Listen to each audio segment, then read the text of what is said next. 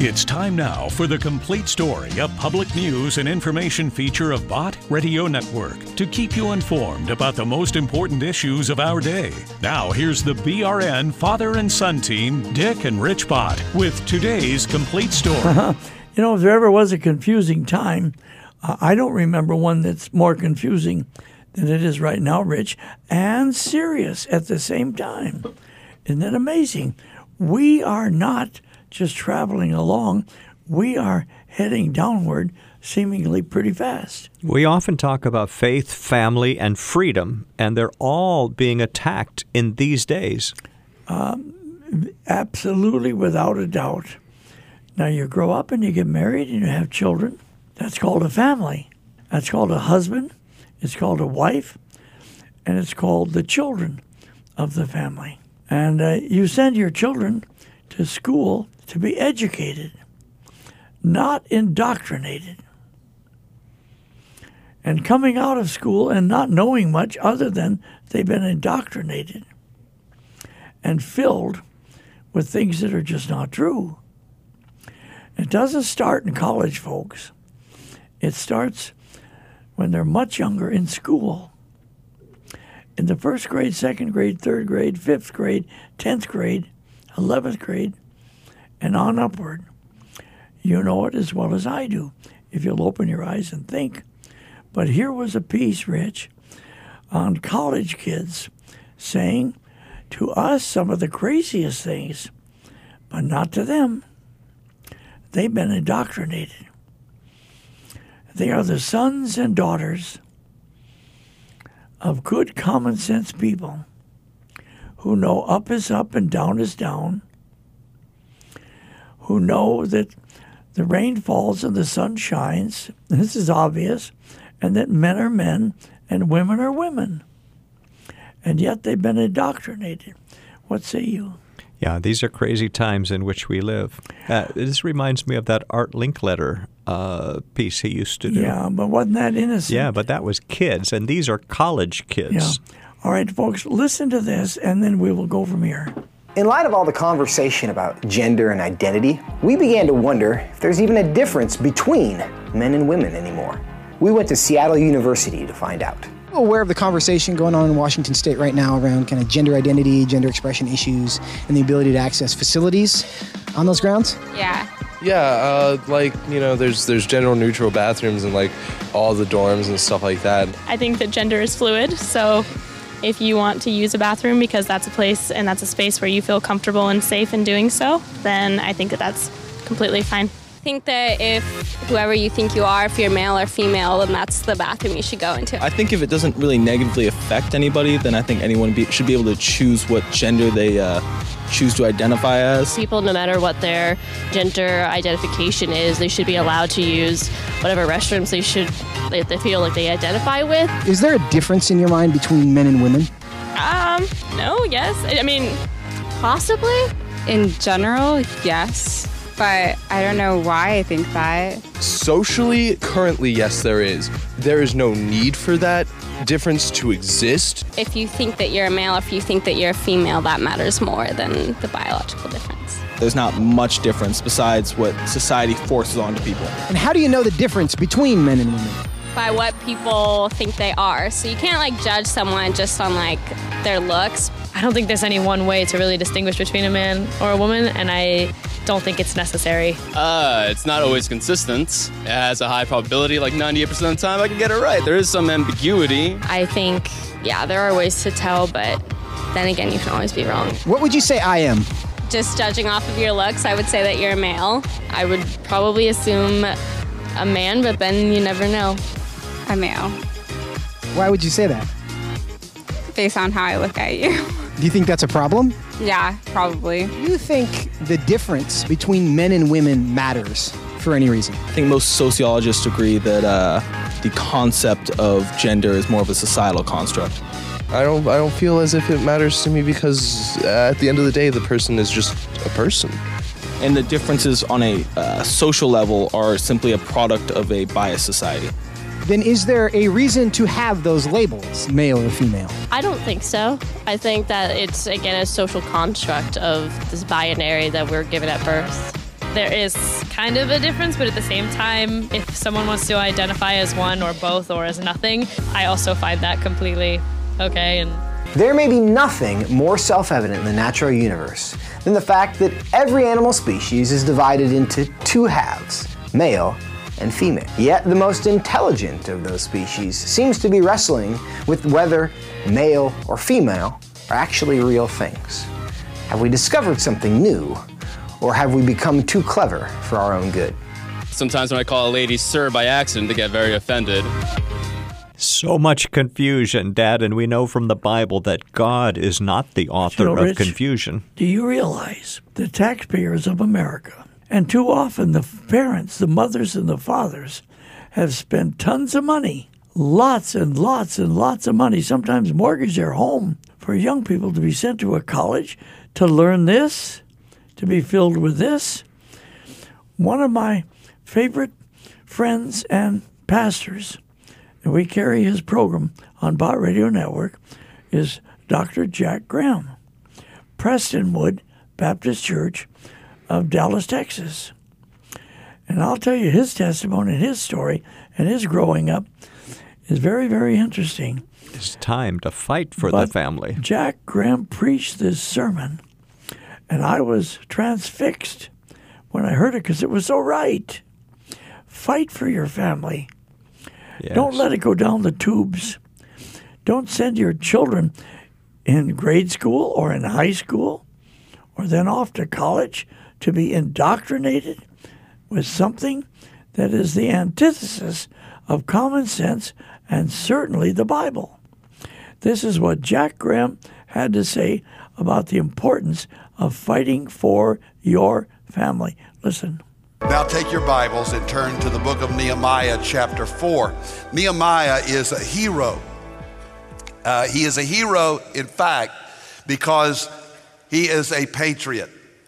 Not because he was a prophet. He was not a prophet. He was not a preacher per se. But he was a man that God called from a life of luxury and contentment with a high-level job with the king in Persia to serve his homeland and to lead the children of God, the people of God, Israel, in rebuilding the walls around Jerusalem and, more importantly, rebuilding their lives. And our reading begins in verse 14. And I looked and arose and said to the nobles and to the officials and to the rest of the people, do not be afraid of them, that is the opponents, the enemy. Do not be afraid of them. Remember the Lord, who is great and awesome. And watch this.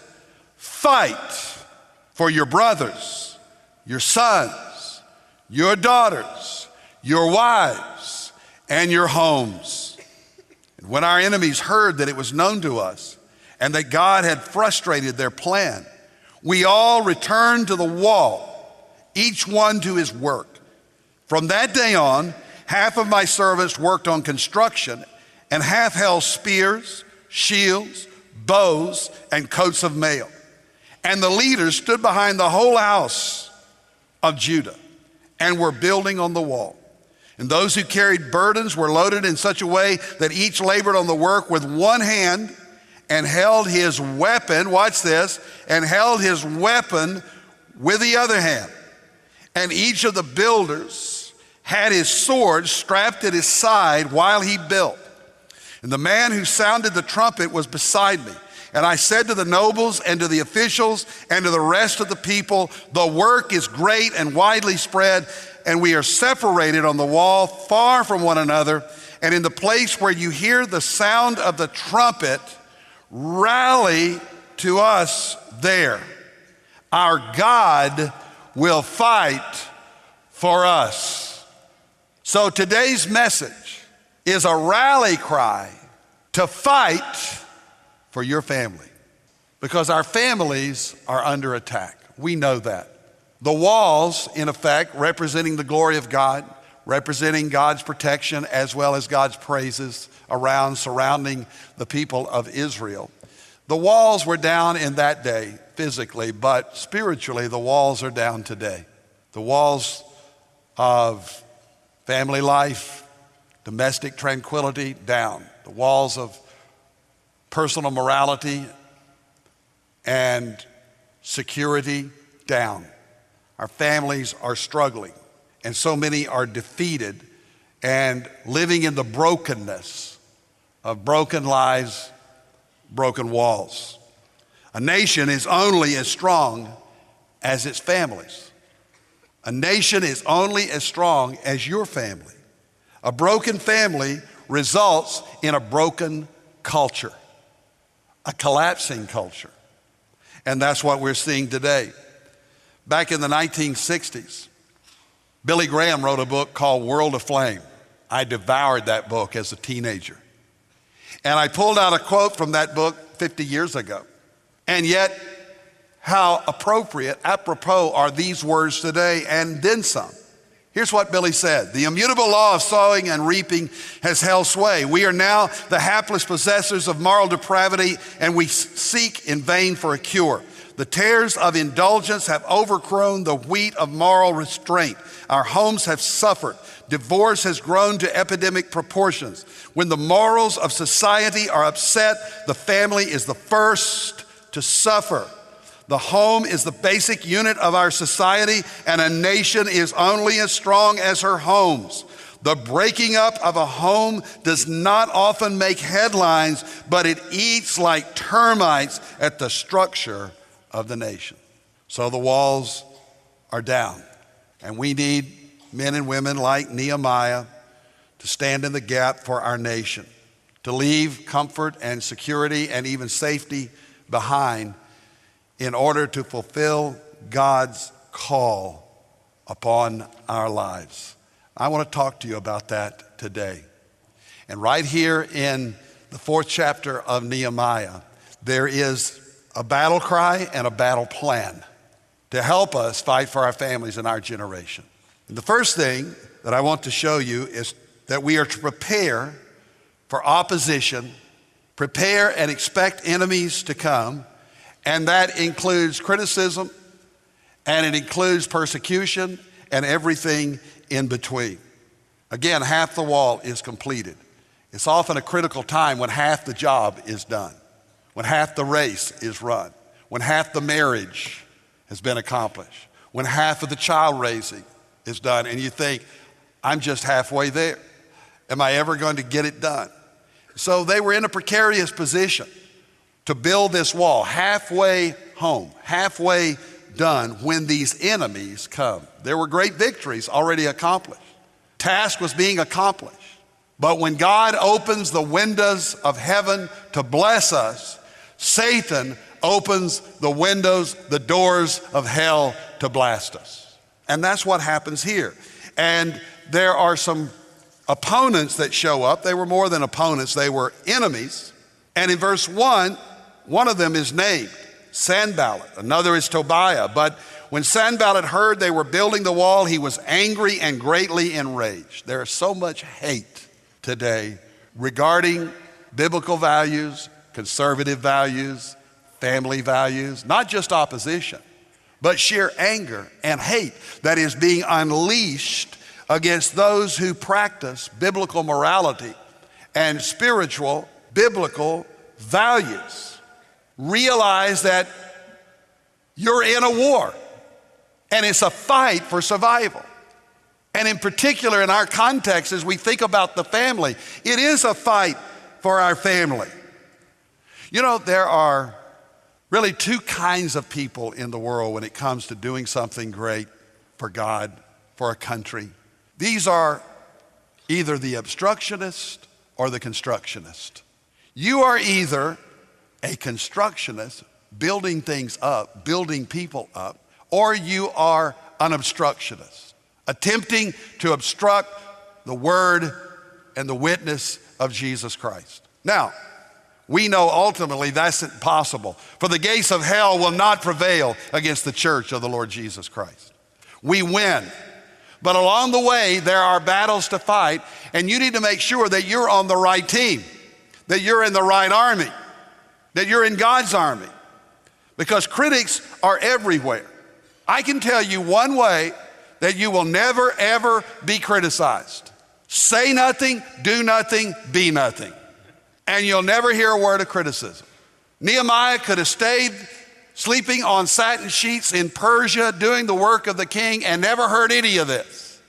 But he chose to engage the enemy. He chose to get involved, to do a great work from God. So the ridicule, the taunts, all the rest, it did have an impact on the people. In fact, in verse 10, if you'll look at verse 10 of chapter 4, in Judah it was said, the strength of those who bear the burdens is failing. There is too much rubble. By ourselves we will not be able to rebuild the wall. So the impact of these critics was having an effect. The people are getting discouraged. They start talking to each other. You know, this sort of thing, this thing strikes fear into people's heart, and they start pleasing man rather than pleasing God, and start listening to others, the voices of the destructionists and the haters. Start listening to all that. Before you know it, you'll be discouraged. But you can't listen to that. But one thing they did learn is true when they said, you know, it's too big. This job is too big for us. That's one thing opposition will do for you. It will make you bitter or make you better. And it made them better in the sense that, look, we know we can't do this on our own. We know we're just feeble Jews.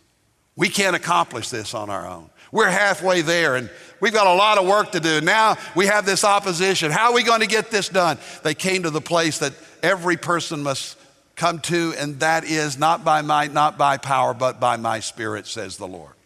God's work, God done in God's way, will not lack for God's power. What does it mean to remember the Lord? That he is great, that he is awesome, that there is nothing greater than your God. There's no circumstance in your life, no situation in your family, but that God is greater, and the greatness of God, and remembering what God has done, the faithfulness of our God throughout our lives. When we stop to think about it, we are encouraged and we are empowered to stay in the battle, because we know that if God be for us, who can be against us? When David went against the giant Goliath, he was just on a mission, an errand from his dad to take food to his brothers at the front lines of the battle. He gets there and he sees this giant taunting them, terrifying giant. They're afraid. David says, why doesn't somebody do something about this? And he says, I'll go fight him. They said, well, you're crazy, but help yourself. Have you seen that guy? He's too big to hit. David said, no, he's too big to miss. They said, have you seen how big he is? He said, have you seen how big our God is? So David goes out with his slingshot and a stone, and these things can become like rockets. I've seen when traveling in Israel, I've seen these little shepherds, even to this day, they'll take a slingshot and a stone and fire that thing like a missile. David was prepared. He'd fought the lion and the bear. He wasn't a novice. He knew how to use this thing. He went before the giant. The giant is sneering and jeering at him, and he says, the battle is the Lord's, and he will give you into my hands. So what did David do? Did he get on his knees and sing worship choruses and worship the Lord and wait on God to take him out? In fact, I love the sentence. It says David ran to the battle, and he took him down with one smooth shot. Hit him right between the eyes. The giant went down. He cut off his head. There was a great victory in the name of God. An enemy, an evildoer was defeated because David remembered God. The battle is the Lord's, but God has given us our part in the battle. And we must stay engaged and do what God has called us to do. And the primary things God is calling us to do with our families, with our friends, in our communities, is to pray and witness and to serve God by serving others. God can do anything but fail. And there's one final thing, that is be courageous, never give up, and stay in the battle. When you read what happened, the rest of the story in the building of the wall, it tells us, and this is verse 19, the work is great, widely spread, separated far from one another. So they were getting together, they were forming a line of protection. And in the place where you hear the sound of the trumpet, rally to us there. Our God will fight for us. You're fighting for your family. Your God will fight for you. But watch the sacrifice that is made. So neither I nor my brothers nor my servants nor the men of the guard who followed me, none of us took off our clothes. Each kept his weapon in his right hand. Earlier, it describes them day and night in their place, in their position, remaining steadfast and refusing to lay down their weapon to stop the work that God had called them to do. Satan wants you to quit on your family, to quit on your husband, to quit on your wife, to give up on your kids. All lies. Stay in the battle. As the great leader Nehemiah said, fight for your family. Fight for your sons. Fight for your daughters. Fight for your wives. Fight for your homes. Never stop fighting. And let me just say, we're not going to give up fighting and praying for our kids. We're not going to give up on our marriages. So this is a rally cry. It's a call to the battle. Let us build God's church, build God's kingdom. And with the other hand, let us defend in our culture our children and our children's children until Jesus comes again, and know that our God will fight for us. Amen. All right. Now, Amen. wasn't that a sermon? Wasn't that a message? That was great. Wasn't that a message for today? Listen now. This song will really tie perfectly. Listen.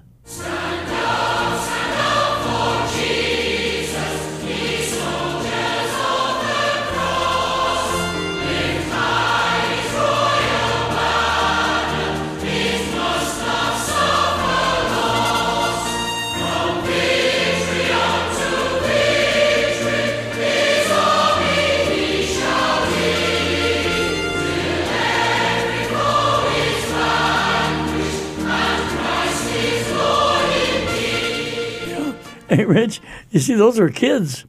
Those were kids. Those were not old people my age. Those were kids.